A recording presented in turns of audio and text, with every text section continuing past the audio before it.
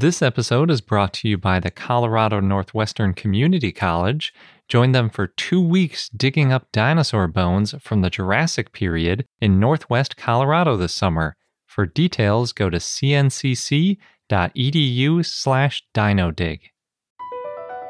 Across America, BP supports more than 275,000 jobs to keep energy flowing. Jobs like building grid-scale solar energy in Ohio and producing gas with fewer operational emissions in Texas. It's and, not or. See what doing both means for energy nationwide at bp.com/investing in America.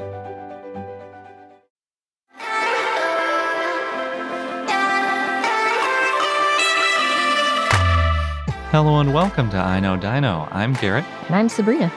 And today, in our 307th episode, the last episode before we get into a whole bunch of SVP coverage for the next couple weeks, we've got a new two-fingered dinosaur. Speaking of two-fingered dinosaurs, we also have an update on Stan the T-Rex and how much it sold for, and a bunch of other news. And we have Dinosaur of the Day, Sinocalioteryx. But before we get into all of that, we want to thank some of our patrons who are keeping us running these days. And they are Kyle, Stefan, Kalen, Francis and his Allosaurus, Blue Gossamer, Ewan, Ranger Chris from Dino for Hire, Bradley, Rohan, and Bilal. Yeah, thank you so much, everybody, for supporting this podcast and keeping it going with us. And as Garrett mentioned, we'll be doing a lot of cool stuff this week for SVP. Actually, usually we end up covering SVP for a few weeks because there's so much. Keep an eye out and join our community so you get some bonus SVP content. That's at patreon.com/iknowdino. Jumping into the news up first, we're going to kick it off with our new dinosaur, as is usually the case. This one was written by Gregory Funston and others and published in Royal Society Open Science. In it, they describe a new oviraptor from Mongolia. Oviraptors are always kind of fun because they're a little bit goofy and weird and mysterious in some ways. This one's named Oxoko, and thank you to the authors for giving me a pronunciation guide. I really appreciate that. It's actually a pretty easy dinosaur name too, Oxoko. The name comes from, quote, the three-headed eagle of Altaic mythology in reference to the fact that the holotype assemblage preserves 3 skulls, end quote. Oh. Yeah, pretty amazing that the type assemblage includes 3 skulls when a lot of times we have dinosaurs and we don't even have a single skull. How do you choose which one's the holotype? By picking the best one. The species name Avarsan is from the Mongolian word for rescued, quote, reflecting their confiscation from poachers and or smugglers, end quote. They didn't have too much detail about that, but elsewhere I did find that at the same time they recovered a few other individuals that they also believe were Oxoko, but I don't know where they were when they found them and what happened to the poachers and or smugglers who found them. Maybe we'll find out eventually, or maybe it's just they got seized and that was the end of that. Unfortunately, since they weren't excavated by legal means, there isn't a lot of detail on where they came from, but they narrowed down that they're from the Nemegt Formation, which kind of makes me think that they found them in the Nemegt Formation, like shortly after they were excavated, especially since there were multiple things together at once. In this case, Oxoko is from the Maastrichtian, which is the last stage of the Cretaceous, and they estimate that Oxoko was about 70 million years old, or at least the fossils are 70 million years old. The individual was not 70 million years old. The find, like I said, includes 3 individuals. You can clearly see 2 nearly complete skulls just by first glance at the fossil. It looks great. The third one is a little bit less complete. And you'd probably recognize the skulls pretty quickly as oviraptors because they have that large semicircle crest covering the top of their heads, like you see in just tons of oviraptors, like Oviraptor, for example. All 3 of the individuals in the 3-block assemblage are believed to be juveniles, and they think they weighed around 44 to 45 kilograms or 97 to 99 pounds. So still pretty big. That's like a large dog.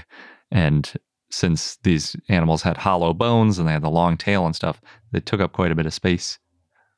They also referred a few other individuals, including at least one adult specimen, and they could tell it was an adult because it had fused bones in some places where the juveniles didn't, and the histology showed about 5 lags, so they think it was at least 5 years old. They included a nice drawing of Oxoko with the bones that they found and some details about it, and in that silhouette, they show it sort of in that upright position with its head held pretty high, sort of ostrich-like, I would say, with a little bit of a tail behind it. And since it has a short tail, it's almost as tall as it is long, which is really weird for a dinosaur. They tend to be pretty stretched out horizontally. This one they estimate at about 1.3 meters long and about 1 meter tall, or about 4 feet long and 3 feet tall. I'm not sure if that drawing is meant to be fully grown, since it's a composite, and since the holotype is of a juvenile, so it's a little bit unclear what that drawing is of. And those estimates on height and length I got from their drawing, not from anything they wrote. The weight estimates were specifically listed in the paper, so I think they're a little bit more confident about the weight than the overall proportions of the dinosaur. Either way, at 4 feet long and 3 feet tall, the authors call it a, quote, small oviraptorid Oviraptorosaur. The 3 individuals in the holotype block include individual A, which is the most complete, and therefore they selected it as the holotype. It has a great skull, as well as really nice legs, feet, tail, hand, and most of the body. Just hear it's got a great skull and sounded a little flirty there. Great legs. Well, it is very nice looking, but not in that way. I know. I just appreciate a good fossil. Individual B is less complete. It still has a really nice skull and also has 2 feet, an arm, and part of the tail. But individual C is by far the least complete. It's just a partial tail and a partial skull from what I can tell. Since the specimens were recovered from illegal digging, I wonder if there could have been more material in the field, but I don't know if we'll ever know because they'd have to figure out exactly where these came from in order to look for more material.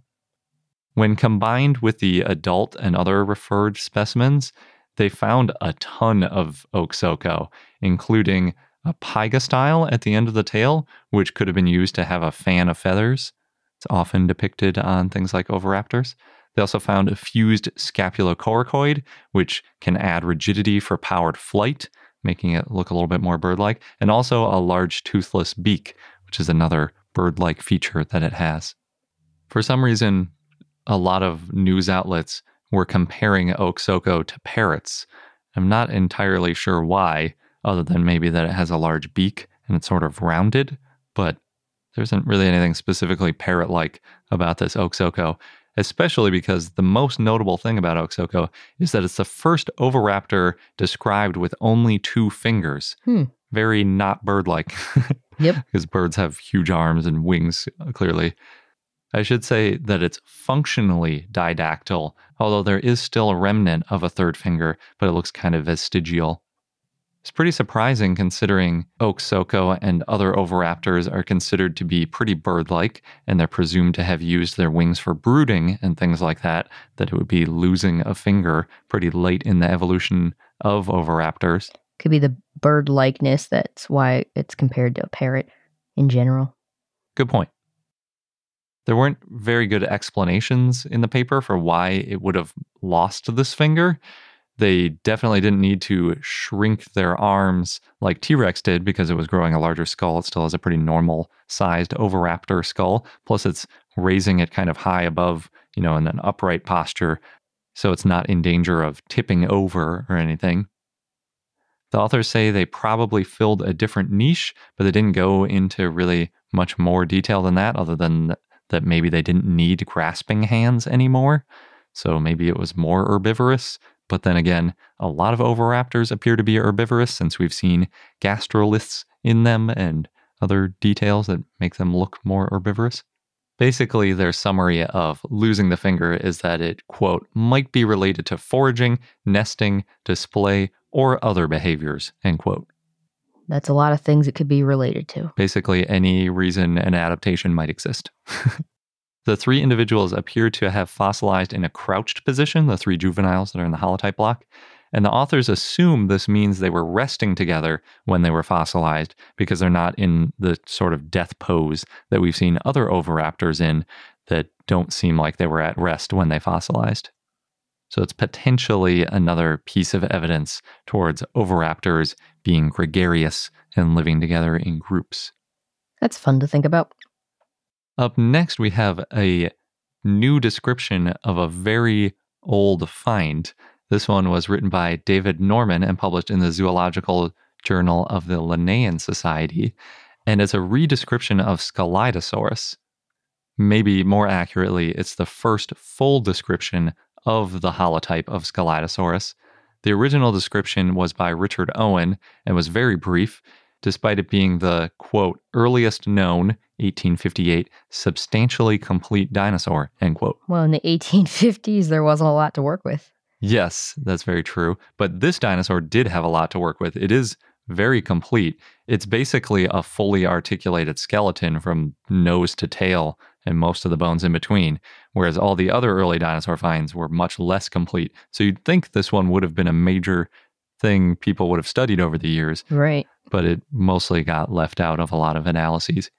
Poor ankylosaurs. By the way, Scelidosaurus was found really close, a kilometer or two away from Lyme Regis, where Mary Anning did a lot of her fossil hunting back in the 1800s as well. Cool. As Sabrina said in our Dinosaur of the Day in episode 196, which is now over 100 episodes ago, quote, Norman published some new details in 2004, but there hasn't been a full modern description yet, end quote. And now there is. Yeah, exactly. So now it's done. It's a really great find. Like I mentioned, it's mostly articulated throughout the body. It has both hind limbs. One might say nice legs, but I'm not going to say that because people are going to interpret it the wrong way. And it even has some tiny sclerotic ring eye bones in it. That's how much detail is in this fossil. Wow, that's really cool. In the paper, they also noted that the neck and front limbs are missing, but they might have been in the original find and just overlooked by the excavators in the 1850s. There weren't really a lot of professional paleontologists at the time, much less people that knew anything about dinosaurs. So obviously not the most surprising. Even the professionals, the techniques have improved over the years. Oh yeah, dramatically for sure. They were using a lot of explosives back then, for instance. The most notable detail, I think, about this redescription is that Norman includes horn-shaped osteoderms on the back of the Scelidosaurus head. And Scelidosaurus is often depicted with a more Stegosaurus-like head with no real large ornaments whatsoever, because Scelidosaurus is sometimes thought to be a basal thyreophoran, in other words, before Stegosaurs and Ankylosaurs split out into their own group, that this might have been just a sort of generic precursor that had a lot in common between Stegosaurus and Ankylosaurus. But in the new reconstruction, the horns on the back of Scelidosaurus' head are seriously horn-like osteoderms, more horn-like than I've seen on any other ankylosaur reconstruction. They even include a drawing of a ram with the large curled horns on the side of its head, implying that that's a possibility for Scelidosaurus. Interesting. Yeah, and Norman says that because we only have essentially a horn core, which doesn't say much about the overlying horn that grew. So basically, this could just be the little inner part of a horn, and there could be this big keratinous growth that didn't preserve on the outside of it, and could be some huge curled horns on the side of an ankylosaur head. That would be fun. Yeah, it's super interesting. The paleo art, though, that was included with the paper is much more conservative. It just basically has two typical horns sticking out of the back of the head, very short, pretty pointy, but otherwise they look a lot like what you'd see on another ankylosaur. Maybe a little bit more on the back of the head than on the side than you'd see on something like an ankylosaurus. If you're not familiar, Scelidosaurus is from the early Jurassic, quite early in the Jurassic, and because of that, it's considered to be an early thyreophoran, and possibly even before the branch between Stegosaurs and Ankylosaurs.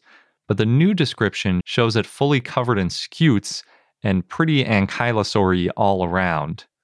Not surprisingly, Norman considers Scelidosaurus, quote, a stem ankylosaur rather than a stem thyreophoran, end quote, also calling it an ankylosauromorph, which puts it outside of true ankylosaurians, but still an ankylosaur. depending on how you want to phrase it, and definitely looks a lot more ankylosaurian than generic Thyreophoran or like a stegosaur in their paleoart. They also, in the paleoart, show it fully covered in scutes. But interestingly, even though, as Sabrina mentioned 100 plus episodes ago, it may have been bipedal, and in the paper, Norman calls it a facultative quadruped, which means it would have been primarily bipedal. In all the paleoart that's included with it, they show it as quadrupedal, which I thought was pretty strange. My best guess is that the paleoart is of the scene potentially right before it got fossilized, and there's some fast-moving water, so maybe they're on all fours trying to hunker down and not get swept away, but they look pretty quadrupedally in the drawing, so I'm wondering if there's going to be more drawings later that show it more bipedal, because the only two versions of drawings of Scelidosaurus I've seen are quadrupedal ankylosaur type and bipedal not so ankylosaur looking, like more cursorial and lightly built with narrower hips and all that kind of stuff like you'd see in a typical basal dinosaur. But it would be really interesting to see what a bipedal but clearly ankylosauromorph dinosaur would look like. With the ram horns, too. Yeah, exactly. Especially since Norman describes that it might have been fairly quick, being pretty cursorial. So, like a fast scampering, heavily armored, horned, potentially curled horns ankylosaur is just really interesting. Sounds like a mythical creature. It does. I'm glad somebody finally got around to fully describing Scelidosaurus, even if it took over 150 years. And our last peer review paper of the day comes from a paper in the Lancet Oncology by Sepen Ektiari and others, and thanks to Jeremy for sharing this one with us. It's a new paleopathology. This one's in a Centrosaurus. And Centrosaurus is pretty Styracosaurus-like, but with less frill ornamentation and slightly larger brow horns, although it still has mostly just the one big nose horn. This one's from the Dinosaur Park Formation in Alberta, Canada. It's about 76 million years old, plus or minus a million years. And the pathology they're looking at in this case was specifically in its fibula. It's an osteosarcoma, which you may have heard of before because it's also common in mammals, including humans. It's one of the most common types of bone cancer. Fortunately, it's still only a few cases per million people, but it usually occurs in the long bones, especially near the knee. And that's true in basically all the animals that get it. And it looks pretty obvious on an X-ray because it's literally a rough bone tumor growth on the bone. Sounds painful. Yeah, it's pretty gnarly. They took a similar approach with the Centrosaurus bone as they do with humans when they're trying to analyze whether it's an osteosarcoma or something else. And in this case, they put it in a CT scanner, just like you would X-ray a human leg. And once they had their scan of the Centrosaurus bone, they compared it to a normal Centrosaurus fibula as well as a human fibula with an osteosarcoma. Even though we're not the best analogy, we have by far the best data about humans in this field, not surprisingly, with all sorts of good X-ray data. And then they also took some thin slices or histological samples to compare the structure inside the bone between the human fibula, the Centrosaurus fibula, with the osteosarcoma, and the Centrosaurus fibula without the osteosarcoma, so they could see if they were a good match. And in the end, they think that the osteosarcoma is a good match, which makes it, quote, to our knowledge, the first confirmed case of malignant bone cancer in a dinosaur. Wow. End quote. Yeah, that's pretty intense. We've talked before about other potential cancers, but this one is the malignant bone cancer, which makes it a little bit more intense. I should point out, though, it's not the oldest osteosarcoma found by a long shot because there's a 240 million year old Triassic turtle, which is about 4 times as old, that also has an osteosarcoma. Oh, poor turtle. It really shows, though, like how much we have in common with dinosaurs and in general, how much vertebrates have in common, period, that we all have these same diseases going on for hundreds of millions of years and things. And how long cancer has been around specifically. That's true. Yeah. Moving on into other news. Big headlines in the last week was that Stan the T-Rex sold at auction for $31.8 million, which was much higher than its estimate of $8 million. Yeah, it's crazy. Yeah. Apparently, there was a 20-minute bidding war between buyers in New York and London. The starting price was $3 million. The winning buyer was anonymous, so we don't know anything about where Stan will end up yet. But if you go back to the last really large dinosaur purchase, that was in 1997 of Sue the T-Rex. That went for about $8 million at the time, which apparently with inflation is around like today's $13 million. I'm sure that's where the $8 million estimate came from as well, because you have to compare it to something similar. Mm-hmm.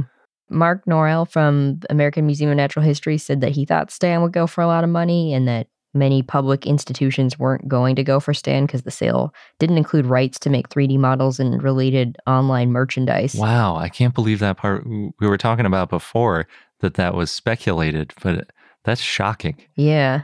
$32 million and you can't even sell like a picture of it. Yeah, that's crazy. True. And then the expected high price and the actual high price also meant a lot of public museums wouldn't have been able to afford purchasing Stan. And that's definitely the case since it went way higher than expected. And as you can imagine, and we've talked about before, there's a lot of controversy over selling fossils to private collectors. SVP published a letter last month that was urging Christie's auction house, that's the house that sold Stan, to restrict the sale of Stan to places that would keep Stan public and available for research. Oh, that's an interesting idea. I've never heard of an auction house doing that. But they didn't in this case either. Yeah. And apparently with Stan, there's at least 48 peer-reviewed articles that have been about or mentioned Stan. Yeah, it depends on the author if they're willing to publish on something that's not held at a museum. And then there's also a little bit of disagreement on whether or not the Black Hills Institute in South Dakota, where this dinosaur had been housed for the last 30-ish years, counted as a private museum or if it was public enough that it could be published on. But yeah, the fact that they just sold it might sway some people away from publishing on things like this. At least you can still see the replicas of Stan all over the world. Very true. And it sounds like Black Hills Institute is going to keep selling those because they're withholding the copyright on the replicas. An interesting connection to this article is I saw that some museums, art museums, are starting to sell some of their art potentially to deal with the shutdowns and the lack of income that they've had. And I didn't see too much of an outcry about that. We're also not in the art world. That's true. But I think the private art collecting field is a little bit more accepted as a practice. I've always been surprised, at least, that fossils sell for so much less than some of the nicest art pieces, because I know that there are tons of pieces of art that are worth over $100 million, and potentially that artist could just paint something else similar. I mean, they tend to be more valuable once the artist isn't painting anymore, but still. I think that shows your bias towards fossils. It does, but I mean, it's like one of the most complete full T-Rex skeletons ever. You'd think collectors would be interested in this kind of thing. It's a pretty amazing thing to have. Yeah, it just depends who you're talking to. If dinosaurs have this image of like, oh, kids are really into dinosaurs, then maybe that's why it's not as interesting to adult collectors. Yeah, but I think there is a pretty macho image to having a large carnivore skull, like how Nicolas Cage had the Tarbosaurus skull. And we've heard about other people that have these large T-Rex or other carnivores as like a display piece. It's easier to display a skull than an entire skeleton, though. That's true. Yeah. But if you can afford $32 million for a T-Rex skeleton... Oh, yeah, you probably have the space. Probably. Yeah. I'm really interested to see if this impacts the field of paleontology in one way or another. One potentially positive way is it could increase the amount of funding available for people going out into the field to find new dinosaur fossils. But obviously the potential negative is that it prices out museums for future collections, because if it really catches on and all of a sudden everybody with the skill to go out and find a dinosaur fossil is tempted to sell it to a private collector rather than donating it to a museum or selling it to a museum, as happens in some cases, because the museums can't afford it anymore, that could have some problematic effects for sure. Well, we've already seen that happen after Sue the T-Rex. Yeah. But this might be like another round of it. We shall see. In another part of the world, in Spain, the Huesca province, Dinosaur eggshells from 68 million years ago were recently found, and so far a team has excavated 25 eggs, and they expect to find 100 more before they wrap up their dig in a couple weeks. The eggs are about 20 centimeters, 8 inches in diameter, and they think it belonged to some sort of titanosaur, and they're hoping to find embryos. And the nest site was found late 2019 by Jose Manuel Gasca, a paleontologist who also likes to run trails. He found them by accident when he was training in the mountains with his running club. He said he noticed red sediments, quote, with favorable to contain dinosaur remains. So he jotted down the coordinates and then contacted Miguel Morena Azanza, who led the excavation team. Cool. That's a lot of eggs. Yeah, I hope they find embryos. Yeah, titanosaur embryos. Think of it. In museum news, the Phil Curry Dinosaur Museum has a free virtual speaker series. They've been doing it every other Saturday about dinosaurs and paleontology, and the next one is October 17th, 3 p.m. Mountain Time, and it features Bray Holland talking about rediscovering the lost dinosaur babies of the Spring Creek bone bed. And that's the bone bed that's near them, so that makes sense. In Australia, the Tasmania Zoo is recently reopened, and they have a new T-Rex model. In the photo, it looks like it might be animatronic. They say it's got good sound effects, so seems likely. But anyway, the zoo is open for the school holidays, and then they're going to reassess how long it stays open after. In Korea, the Korea Minting, Security Printing, and ID Card Operating Corporation has made a new commemorative medal of Koreanosaurus, and it's a 3D design with a golden dinosaur egg, and then in the golden dinosaur egg, there's an engraved depiction of the dinosaur. Oh, man. Yeah, it's dinosaur within a dinosaur. The silver medal versions cost about $1,000 and then the copper nickel medal versions cost about $42. I think I'd be going for the copper version. Yeah. Sounds cool. That is a crazy name for an institution. The Korea Minting, Security Printing, and ID Card Operating Corp. Covers all their bases. Yeah. Next, we're in October, so, Halloween's coming up.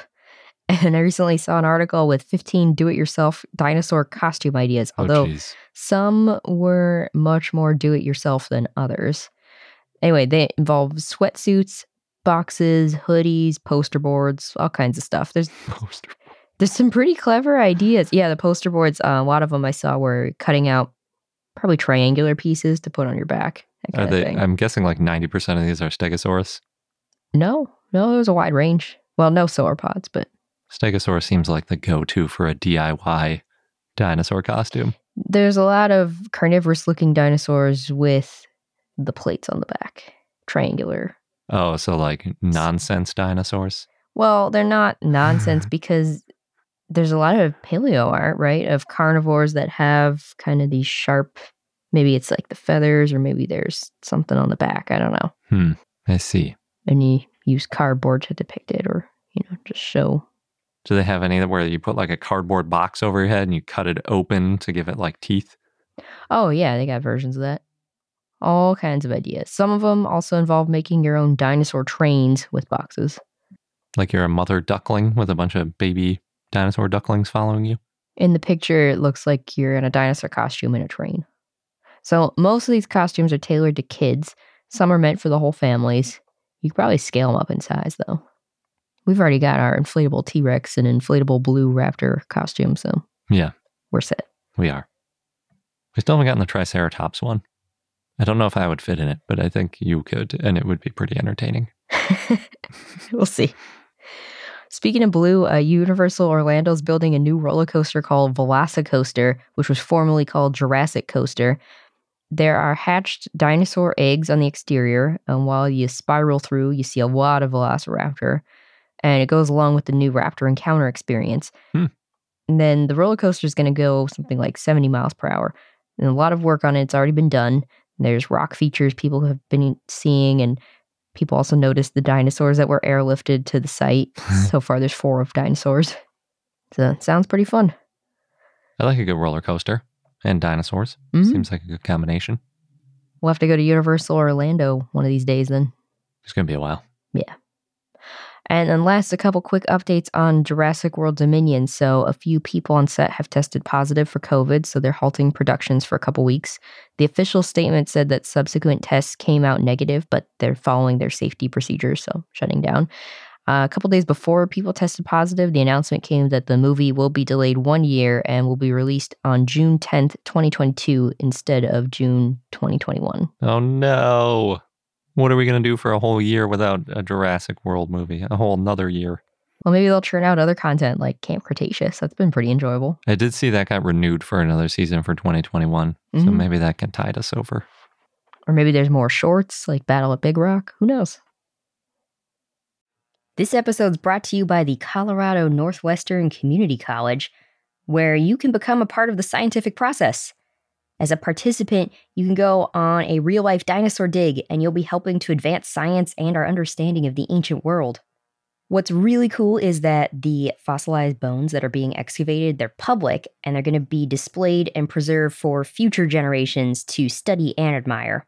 Yeah, we've mentioned how that's a really important part of the scientific process, not just getting them out and describing them once, but keeping them and preserving them so that future questions and future scientists can take a look at those bones to answer new questions and validate results. And the site is special and also near and dear to me because it's in the Morrison Formation, known for the sauropods, of course, of the Jurassic time. And it represents one of the best bone beds ever found in the Saltwash member. Yeah, the current interpretation is that the site was the result of a Brachiosaurus sort of jamming up a river and then other carcasses piling up behind it. Oh, no. And that's how we got a bunch of different types of dinosaurs all fossilizing together. So, oh no, but also, yay. Good for us as scientists. And dinosaur enthusiasts. Yes. So there are 2 scheduled digs if you want to get involved with getting these bones out of the ground. You can go from July 6th to July 20th or from July 22nd to August 5th. Head over to cncc.edu/dinodig. You'll get all of the details. Just make sure that you register online by May 31st. And again, that is cncc.edu/dinodig, DINODIG. As you write your life story, you're far from finished. Are you looking to close the book on your job? Maybe turn a page in your career. Be continued at the Georgetown University School of Continuing Studies. Our professional master's degrees and certificates are designed to meet you where you are and take you where you want to go. At Georgetown SCS, the learning never stops, and neither do you. Write your next chapter. Be continued at scs.georgetown.edu/podcast. And now for our dinosaur of the day, Sinocalliopteryx, which was a request from Wiser via our Patreon and Discord, so thank you. Sinocalliopteryx, or Sinocalliopteryx, was a compsognathid theropod that lived in the Cretaceous in what is now China, in the Yixian Formation. It was bipedal and carnivorous, and the type specimen was about 7.78 feet or 2.37 meters long, and it was estimated to weigh 44 pounds or 20 kilograms. Sinocalliopteryx had an elongated head and a pointed snout, and it had long hands compared to its arms. Its hands were as long as the ulna, the upper arm. The arms and hind limbs were longer compared to other compsognathids. It also had relatively long feet. Sinocalliopteryx had protofeathers, which are these hair-like structures that covered its skin, and these protofeathers were on the upper part of its foot, which showed that foot feathers or something like them occurred in more basal dinosaurs than previously thought, like Microraptor, which lived later than Sinocalliopteryx and is known for, because it has so many feathers, it looks like it's got 4 wings. But anyway, the protofeathers in Sinocalliopteryx helped with insulation. The type species is Sinocalliopteryx gigas, and the genus name means Chinese beautiful feather. The species name means giant and refers to it being a really large compsognathid. It was described and named in 2007 by Ji Xuan and others, and the holotype is a nearly complete adult specimen with a skull. Pretty good find. A second specimen was found that was even larger than the holotype, and that skull was about 10% longer. So Sinocalliopteryx was similar to Huaxiagnathus, but bigger, and its large size may show that compsognathids as a group were getting larger. And one of the reasons Sinocalliopteryx may be so large is because it's one of the few compsognathid species probably represented by adult specimens, but it's hard to know for sure. The holotype had gut contents. There was a partial dromaeosaur leg in the abdominal cavity that included the complete lower leg and foot with the toes and claws articulated. Yeah, I was going to say when you said it was almost 8 feet long and over 40 pounds, that sounds pretty big for a compsognathid. Mm-hmm. So this leg was found in between the ribs, and that means it's really likely that Sinocalliopteryx did eat the leg. They also found feathers thought to be from a bird that were with the leg in the gut contents. 4 irregular-shaped stones were found in the holotype's abdomen as well, and originally they were thought to be gastroliths to help aid in digestion, but no gastroliths were found in the second specimen, and then in 2012, it was thought, well, the stones in the holotype might have been swallowed by accident instead. Or not swallowed at all, just buried next to it. In 2007, G and others said that this may mean that Sinocalliopteryx preyed on a smaller bird-like dinosaur, and that Sinocalliopteryx may have been agile and active and fierce. In 2010, the dromaeosaurid that was found in the gut contents of Sinocalliopteryx was thought to be from a Sinornithosaurus that was about 3.9 feet or 1.2 meters long. They also found feathers above the dromaeosaurid leg. They found another prey animal remains. The second specimen also had gut contents. That's great. So Sinocalliopteryx is basically specimens with gut contents. And in the second specimen, they included undigested bones from 2 Confuciusornis specimens, primitive avialien, and a scapula from an ornithischian, such as Euaeosaurus or Psittacosaurus. The ornithischian scapula had more corrosion, and that shows that it had been partially digested. So that may mean that the birds, the 2 Confuciusornis specimens, were eaten more recently and quickly together. And that might mean that Sinocalliopteryx had a high metabolism and needed lots of food. The gut contents found in the second specimen of Sinocalliopteryx were found in a C shape, and that might have been the shape of the digestive tract. So having 3 undigested dinosaurs in its stomach in the second specimen suggests that it ate a lot of food and was an active hunter. Yeah, that's a lot of feathers too. Yeah. Sinocalliopteryx probably couldn't fly or climb trees, but it may have been stealthy when attacking. So it may have ambushed its prey, kind of like cats such as servals.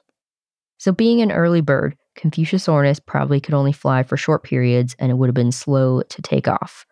So then if Sinocalliopteryx ambushed Confuciusornis, it wouldn't have been able to escape in time. Well, obviously there's 2 of them in there. That might have been the strategy, though, that it was too slow to take off. Yeah. The bones of Confuciusornis don't take long to digest, and the bones in the gut of Sinocalliopteryx were not damaged by any stomach acid. So these were recent kills, eatings. Victims. Yeah. And so based on how quickly modern alligators digest their food, scientists think that the ornithischian bones were in the gut of the second Sinocalliopteryx specimen for 13 days. That's based on the corrosion of the bones. And that the Confuciusornis bones would have been dissolved in the gastric tract in less than 12 hours. Holy cow, that's really fast. Those must be some thin bones. Yeah. So that's why they think it was fresh. Maybe it ate too much. Maybe. That was its downfall. Could be. So whether Sinocalliopteryx was actually an active stealth hunter is considered speculative, and not all scientists agree. It's possible that it could have scavenged, and that's how it just came across a big meal. If the Sinornithosaurus found in the gut contents of the holotype of Sinocalliopteryx was hunted and not scavenged, then that would mean that Sinocalliopteryx would have been able to go for prey more than a third its size. Wow. Yeah. And based on the 2 Confuciusornis specimens found in the second Sinocalliopteryx specimen and the bird feathers that were found in the holotype, that may mean that Sinocalliopteryx specialized in bird-like prey. Not all of the Confuciusornis bones were found in the gut contents. They're missing the skull, ribs, vertebrae, and more. So it's not clear if those parts weren't eaten or if they were digested more quickly, if they were eaten but then preserved and obscured in preservation, or maybe they were preserved in another block of fossils that are not yet found. Sinocalliopteryx lived in a warm, wet forest in an area with a lot of volcanic activity, and it lived among birds and crocodiles, in addition to many dinosaurs, including tyrannosauroids like Eutyrannus and Dilong, Therizinosaura, Beipiaosaurus, Troodontid May, and Dromaeosaurid Tianuraptor. And our fun fact of the day is that adult ankylosaurs are usually presented as being solitary creatures, but some may have lived in groups, especially when young. This is based on a new article in Cretaceous Research by Gabor Botfalve and others, and they, in their study, looked at 6 ankylosaur mass death assemblages, or MDAs. It included a Pinacosaurus assemblage in Mongolia, and that MDA was all juveniles. There was a Gastonia assemblage in the US, and that MDA had a small group of adults. Then there were the Ihar-Kut nodosaurids, as they're known, from Hungary, and that is also a group of adults. So even though I said some may have been juveniles, there were some adults that have been found in groups as well. But the big caveat here, as usual, when we're talking about gregarious behavior in dinosaurs, is that just because they were fossilized together doesn't mean that they lived together, although it is probably the simplest explanation for finding them fossilized together. There's a lot of other ways that can happen too. For example, if there's a death trap, or if the bodies of the animals are being collected in a spot naturally, for example, in like the bend of a river or something like that. Sometimes animals can kind of pile up and then get buried together. I also think it's very possible that some ankylosaur species lived in groups and others were completely solitary.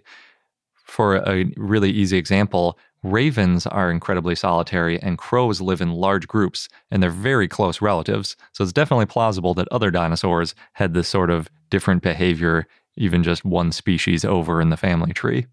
It's also possible that all of the ankylosaurs, or most of the ankylosaurs, lived in groups and weren't as solitary as we think, like Ankylosaurus, but we just haven't found a mass death assemblage yet.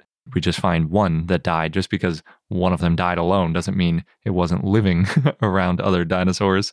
That's not really how fossilization works. So it's really hard to prove gregarious behavior, but there's a little bit of evidence that maybe ankylosaurs were gregarious. What we do know is that in Jurassic World Camp Cretaceous, Bumpy likes company. Yeah. Bumpy the ankylosaur, I should say. She really does. And she's a little cutie. I want a little Bumpy. Go to McDonald's. And that wraps up this episode of I Know Dino. Thanks for listening. Don't forget to subscribe in your favorite podcast app to our show so you don't miss out on any new episodes. And join our community. Hear all about SVP. Go to our Patreon page at patreon.com/IKnowDino. Thanks again, and until next time.